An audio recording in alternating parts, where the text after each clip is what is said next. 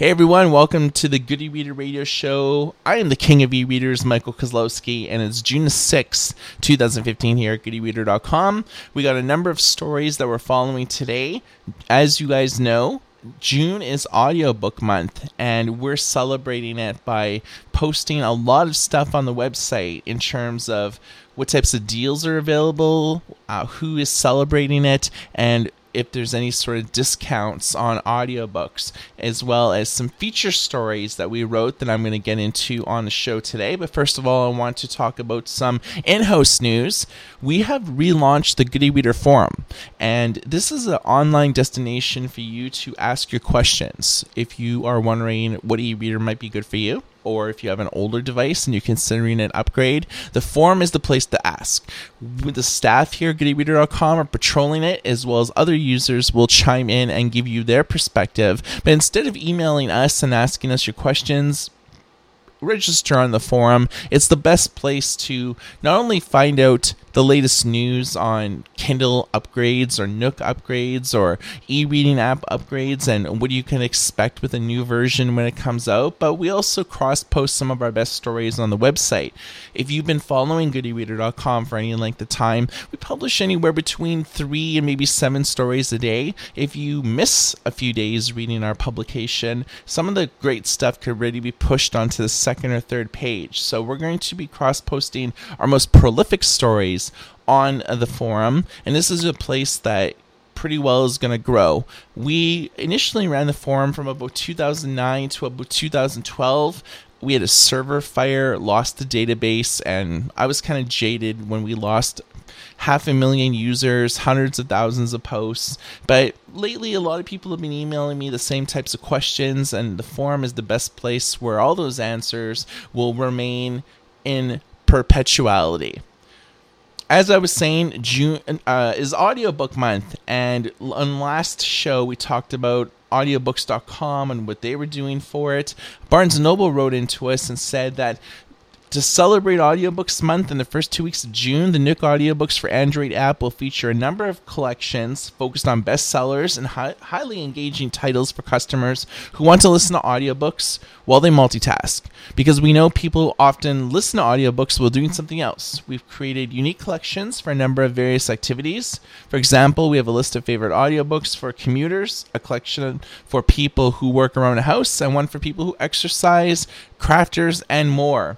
From June 14th to the 22nd, they're having a 40% off sale showcasing audiobooks that Dad or anyone else would love, blockbuster thrillers, biographies, and more. So they want to create a permanent fixture, and they've sort of slowly started to do this with Daily Find, where you can find unabridged audiobooks for 60% off of the price.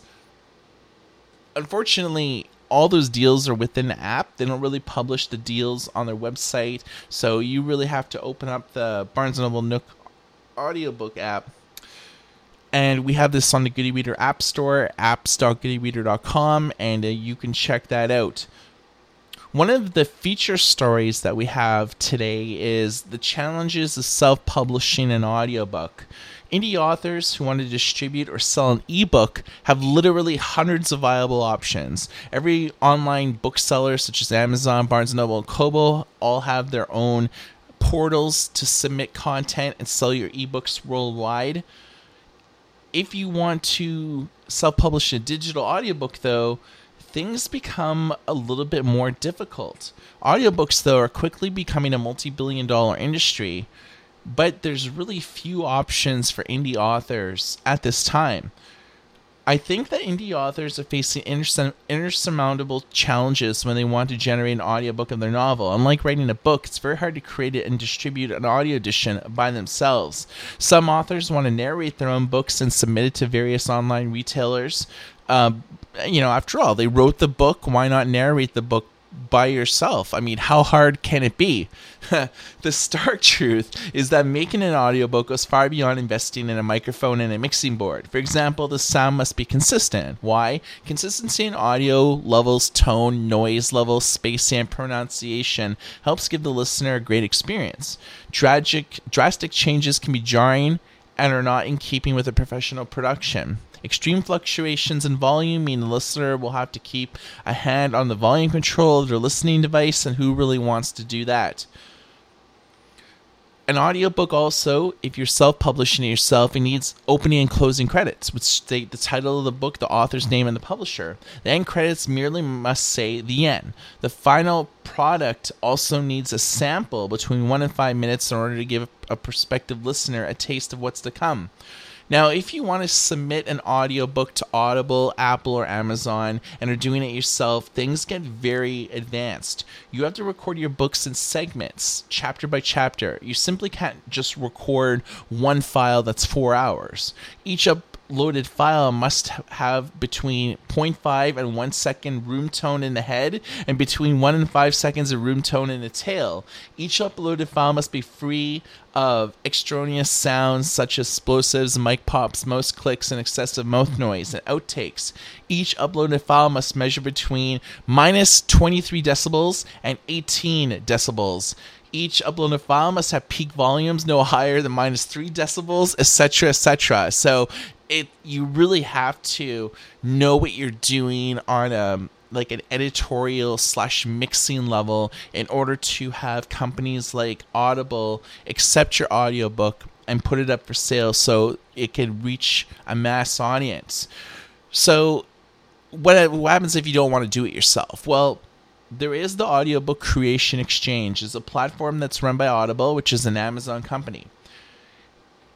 Basically, you can think of it as like a marketplace where authors could like look around for narrators and sound engineers. You could split the royalties 50-50, or you can give them like an hourly rate that's established when you're actually looking for a narrator. So you as an author have a lot of options to be able to isolate who you want to do business with, how much you want to spend. Do you want to pay them hourly? Do you want to give a 50-50 revenue split? It really all depends. I mean, not all authors will get the 50-50 revenue split. You have to kind of prove to the people that you're trying to court that you know what you're doing on a book level, that you sell books, that you're a viable author. You're just not like a first-time author that's, hey, I should do an audiobook. Everyone else is doing it.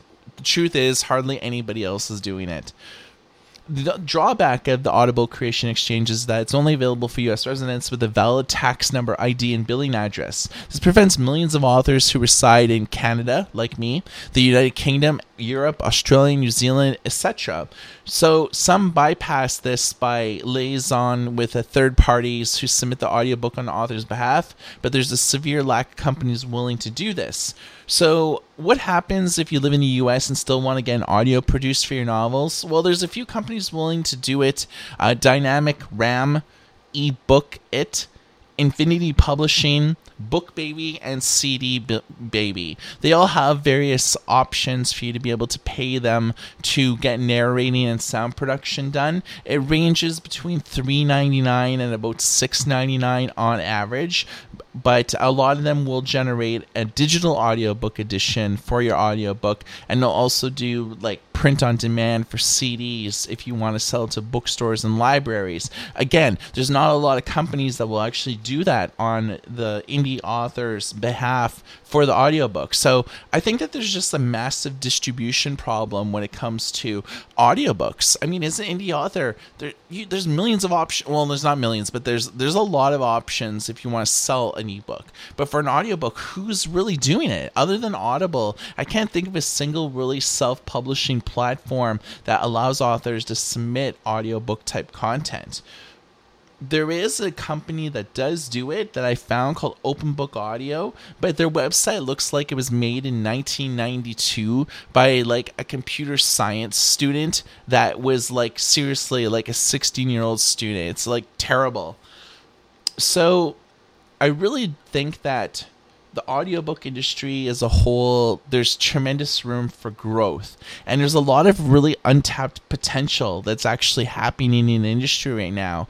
For example, there's no really good audiobook discovery service that curates lists and gets people enamored with the format. There's no really companies that self-publish on Audible on behalf of authors that reside in other countries.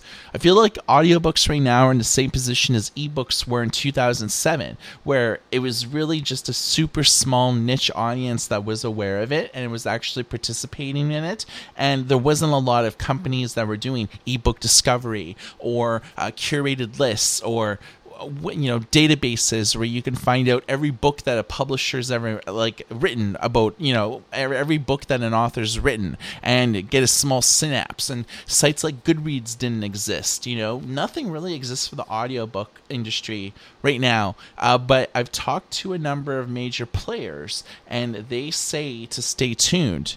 So I feel that there is going to be an alternative to the Audible Creation Exchange by another company very soon. Can't mention their name right now, but they are working on it and it should be released by the end of the year. We're going to really try hard on the Good e-Reader and to start putting together an audiobook newsletter. I'm going to aim for a weekly basis and just give you guys some sort of indication on if you want to buy an audiobook, who's giving the best deals, what are the companies that you should be dealing with, who actually makes good apps for iOS and Android, because who really wants to access a website on their browser with no cloud storage? You want to use an app that you could play stuff, that you can sync it to other devices. So we're going to really try hard to get something like that going. Kind of going on to ebooks, because I've kind of mentioned ebooks a number of times during the audiobook piece that I just talked to you guys about. I really kind of think right now that readers are getting screwed on ebook prices. Ebook prices have dramatically increased in the last year. I remember when I started buying books on Kindle maybe about 3 years ago, $5.99 and $9.99 were the standard. I seldom paid any more than that.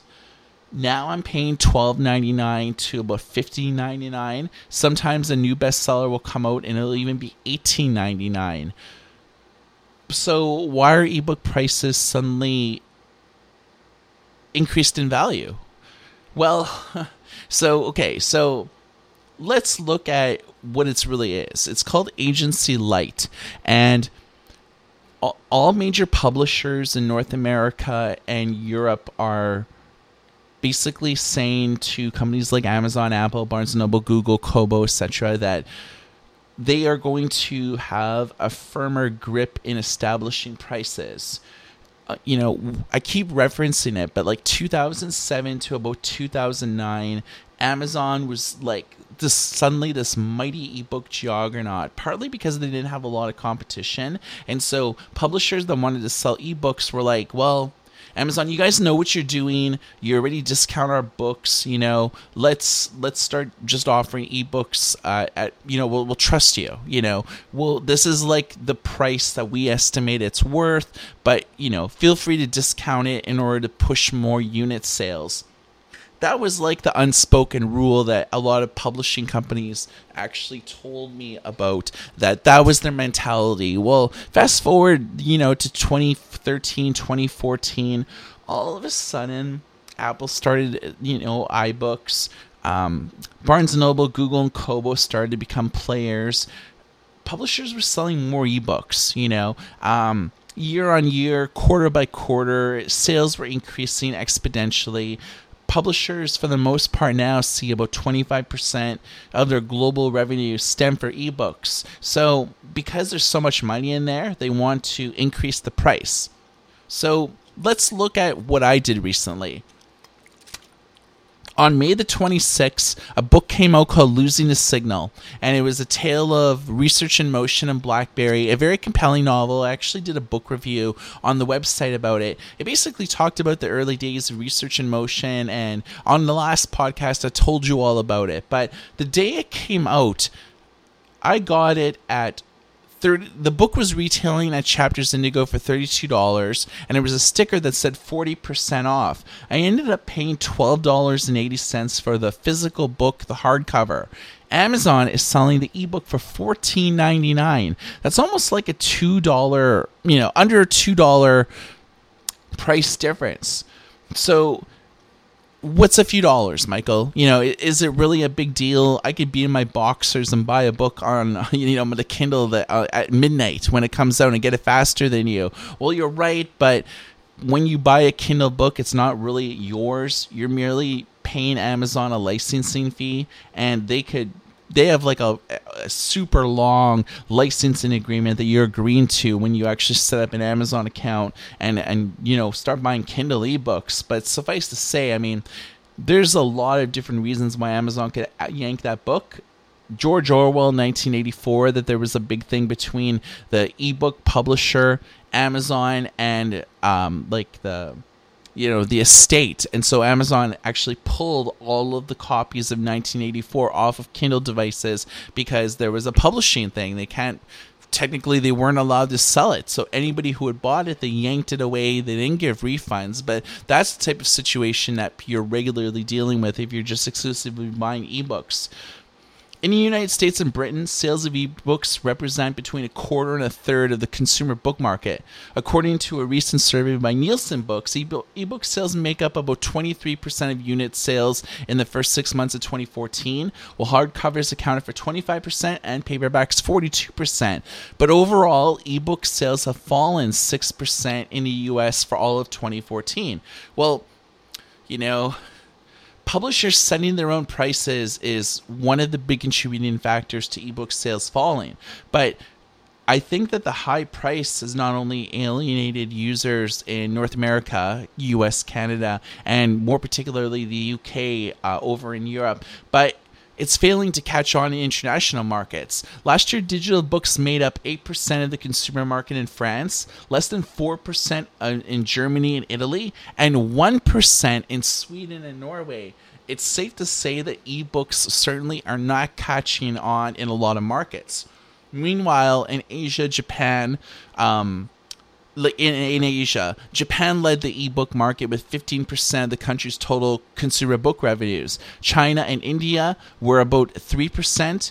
And if you look at the top 10 bestseller list, in France, it's $24, $20 in Germany, and $19 in Sweden. So the same markets that have low ebook penetration statistically versus the trade market are the ones that have the highest ebook prices. So you could judge, the correlation is evident that the markets where ebooks cost the most are the least adopted. And I think that this trend is going to trickle over to North America, which is considered the money market for publishing companies. I think that, so if you look at the trade industry, right, ebooks don't depreciate in price the older that they get. Whenever a hardcover book comes out, it's about $25 to about $35. Later on, when the paper book edition is released, it tends to retail for about $9.99 to about $12.99. Big box retailers such as Walmart and booksellers like Barnes & Noble, who just want the book sold to clean out inventory, will offer the book off for about 30 to 40%. Like I said, with the book I bought, I bought it the day it came out at 40% off. So it kind of shows that maybe the bookstore bought too many copies, and rather than returning it to the publisher, it's easy to just discount the hell out of it. But in ebook, whether it comes out today and it maybe is a year old or maybe 5 years old, they don't decrease in price. And I think that for people who want to buy books, it's often better now to buy the paperback when it comes out because it's still $3 or $4 cheaper than the ebook format. And if you're like me that reads maybe a book or two a week, that equates to some crazy savings. So when Amazon was battling Hachette, this is what they said. When the price goes up, customers buy much less. For every copy an ebook would sell at $14.99, it would sell about 1.74 copies. If the price was $9.99, people would statistically buy more copies, and they did a lot of math saying that at a lower price point, people would spend more money. Basically, the publishers would make more money. So I think that one of the big reasons why publishers are having such a heavy hand in ebooks going up in price is for all of their digital pet projects. I've been in New York plenty of times, and the Simon and Schuster building is friggin' huge. All of the big publishing companies have like these massive towers in Manhattan with like 80 floors, and you just know that those floors are just filled with people that cost a lot of money. Editors, management, middle management, the list goes on. There's a lot of people involved in the publishing, and that costs a lot of money. But I think that a lot of the publishers are taking digital gambits, so they're charging more for ebooks in order to start up like little pet projects to see what'll pop and what won't. Last week, HarperCollins and Shazam announced a partnership to get author interviews and an ebook selling mechanism going on the Shazam app for iOS. Random House also spent a boatload of cash in their ill-fated attempt to get an ebook discovery site going called Book Scout. It's no longer in operation. The entire reason, personally, I started buying ebooks was to save money. I was a huge evangelist for many years about anybody who would ask me about what I did. I would say, I run a website that talks about ebooks and the future of publishing. You heard about Kindles? Yeah, we review devices like that. They totally get it. And a lot of them were like, I read a lot. Is ebooks worth it? And I was like, yeah, here's a free e-reader. I get a lot of review units, so I toss e-readers and loan them out to friends and things like that. And they become totally enamored with it. But now it's like, they're like, cause, I don't know, man. Ebooks are like increased in price so much. I bought book 1 in a series for like $5.99 2 years ago. Now book 3 in a series is like $12.99. And it's like, why is the price increasing? I'm like, okay, do you got like 15 minutes and I could tell you all about it? And they're like, no, I don't really care. Why is it just so much expensive? And I'm just like, publishers are just greedy, man. Greedy as hell. So that's about it in terms of that story. But for all these that are wondering, why ebooks are expensive, now you know, and knowing's half the battle. G.I. Joe. So for those of you that like social media, there's a big Instagram phenomenon going on. It's called @HotDudesReading. Being a guy, I feel kind of weird reading that out loud, but Hot Dudes Reading, the account has over 50. Okay, it has like 572,000 followers, and is a celebration of men reading books on the New York subway. But what's most surprising at the phenomenon is that they don't publish any pictures of people reading with e-readers, smartphones, and tablets, with a simple hashtag no Kindles. So I guess that this is like a big new thing right now, where people are celebrating books, and part of the reason why they're doing that is just because ebooks are so expensive. And books, I think books are sexy. E-readers are not so sexy. Innovation really hasn't done anything drastically new in terms of like design. I think the Kindle Voyage is about the only interesting design change in e-readers for about the last 3 or 4 years. But they're not sexy at all. So I think that, really everybody's saying that print's undergoing a resurgence. Waterstones, likely the largest bookseller in the UK, has admitted that sales of Kindle ebook readers have disappeared after seeing higher demand for physical books. Barnes & Noble basically said that print is undergoing a resurgence, and everybody involved in e-readers is saying that, the market's crashing. So I think that at Hot Dudes Reading is a sign of a greater trend in the industry. I mean, this is like a big thing that's on Instagram right now, and it's like been going on for a few weeks, but you can kind of, if you keep your ear to the ground with like trends like this, especially like in the New York subway, which New York is like the book publishing capital of like the world, basically, that people are saying that, books are sexy again. And I think that that's very telling about the way that everything's shifting right now. So what I kind of want to finish off today on this edition of the Good E-Reader Radio Show is to simply say, if you have children, I really hope that you encourage them to read this summer. There's a lot of parents out there that are not fostering the love of reading in their children. So I'm pretty sure that you've all heard by now that bookstores, libraries, and publishing companies have all unveiled their summer reading programs. Everyone from Scholastic to Simon & Schuster to your local library, they're all doing campaigns to getting your child to read outside of the classroom. But sadly, there's one factor: parents. A new study conducted by the Literacy Trust looked at the reading trends of children in 2014 and found nearly 1 in 4 students agreed with the statement, "My parents don't care if I spend any time reading." 1 in 6 boys surveyed by the Trust have never been given a book as a present, and 1 in 5 say they've never been taken to the bookstore. The numbers shrink a bit for girls.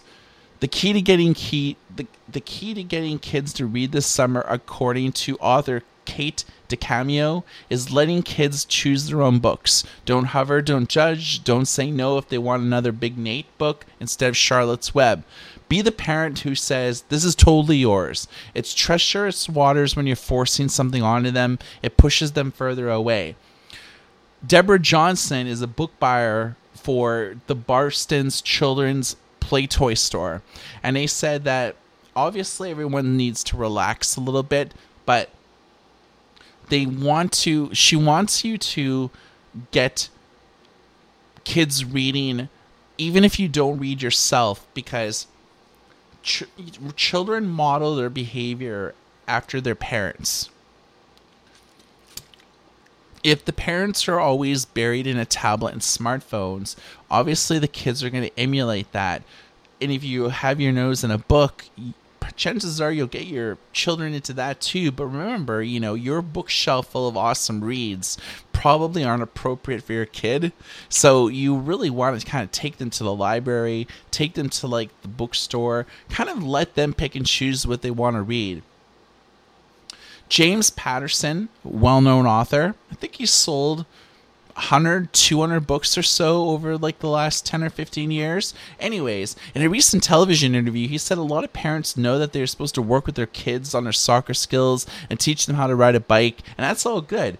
But what I think people really have to get into their head is that it's our job as parents and grandparents. It's not the school's job. It's our job to get our kids reading, so they need to be books in the house.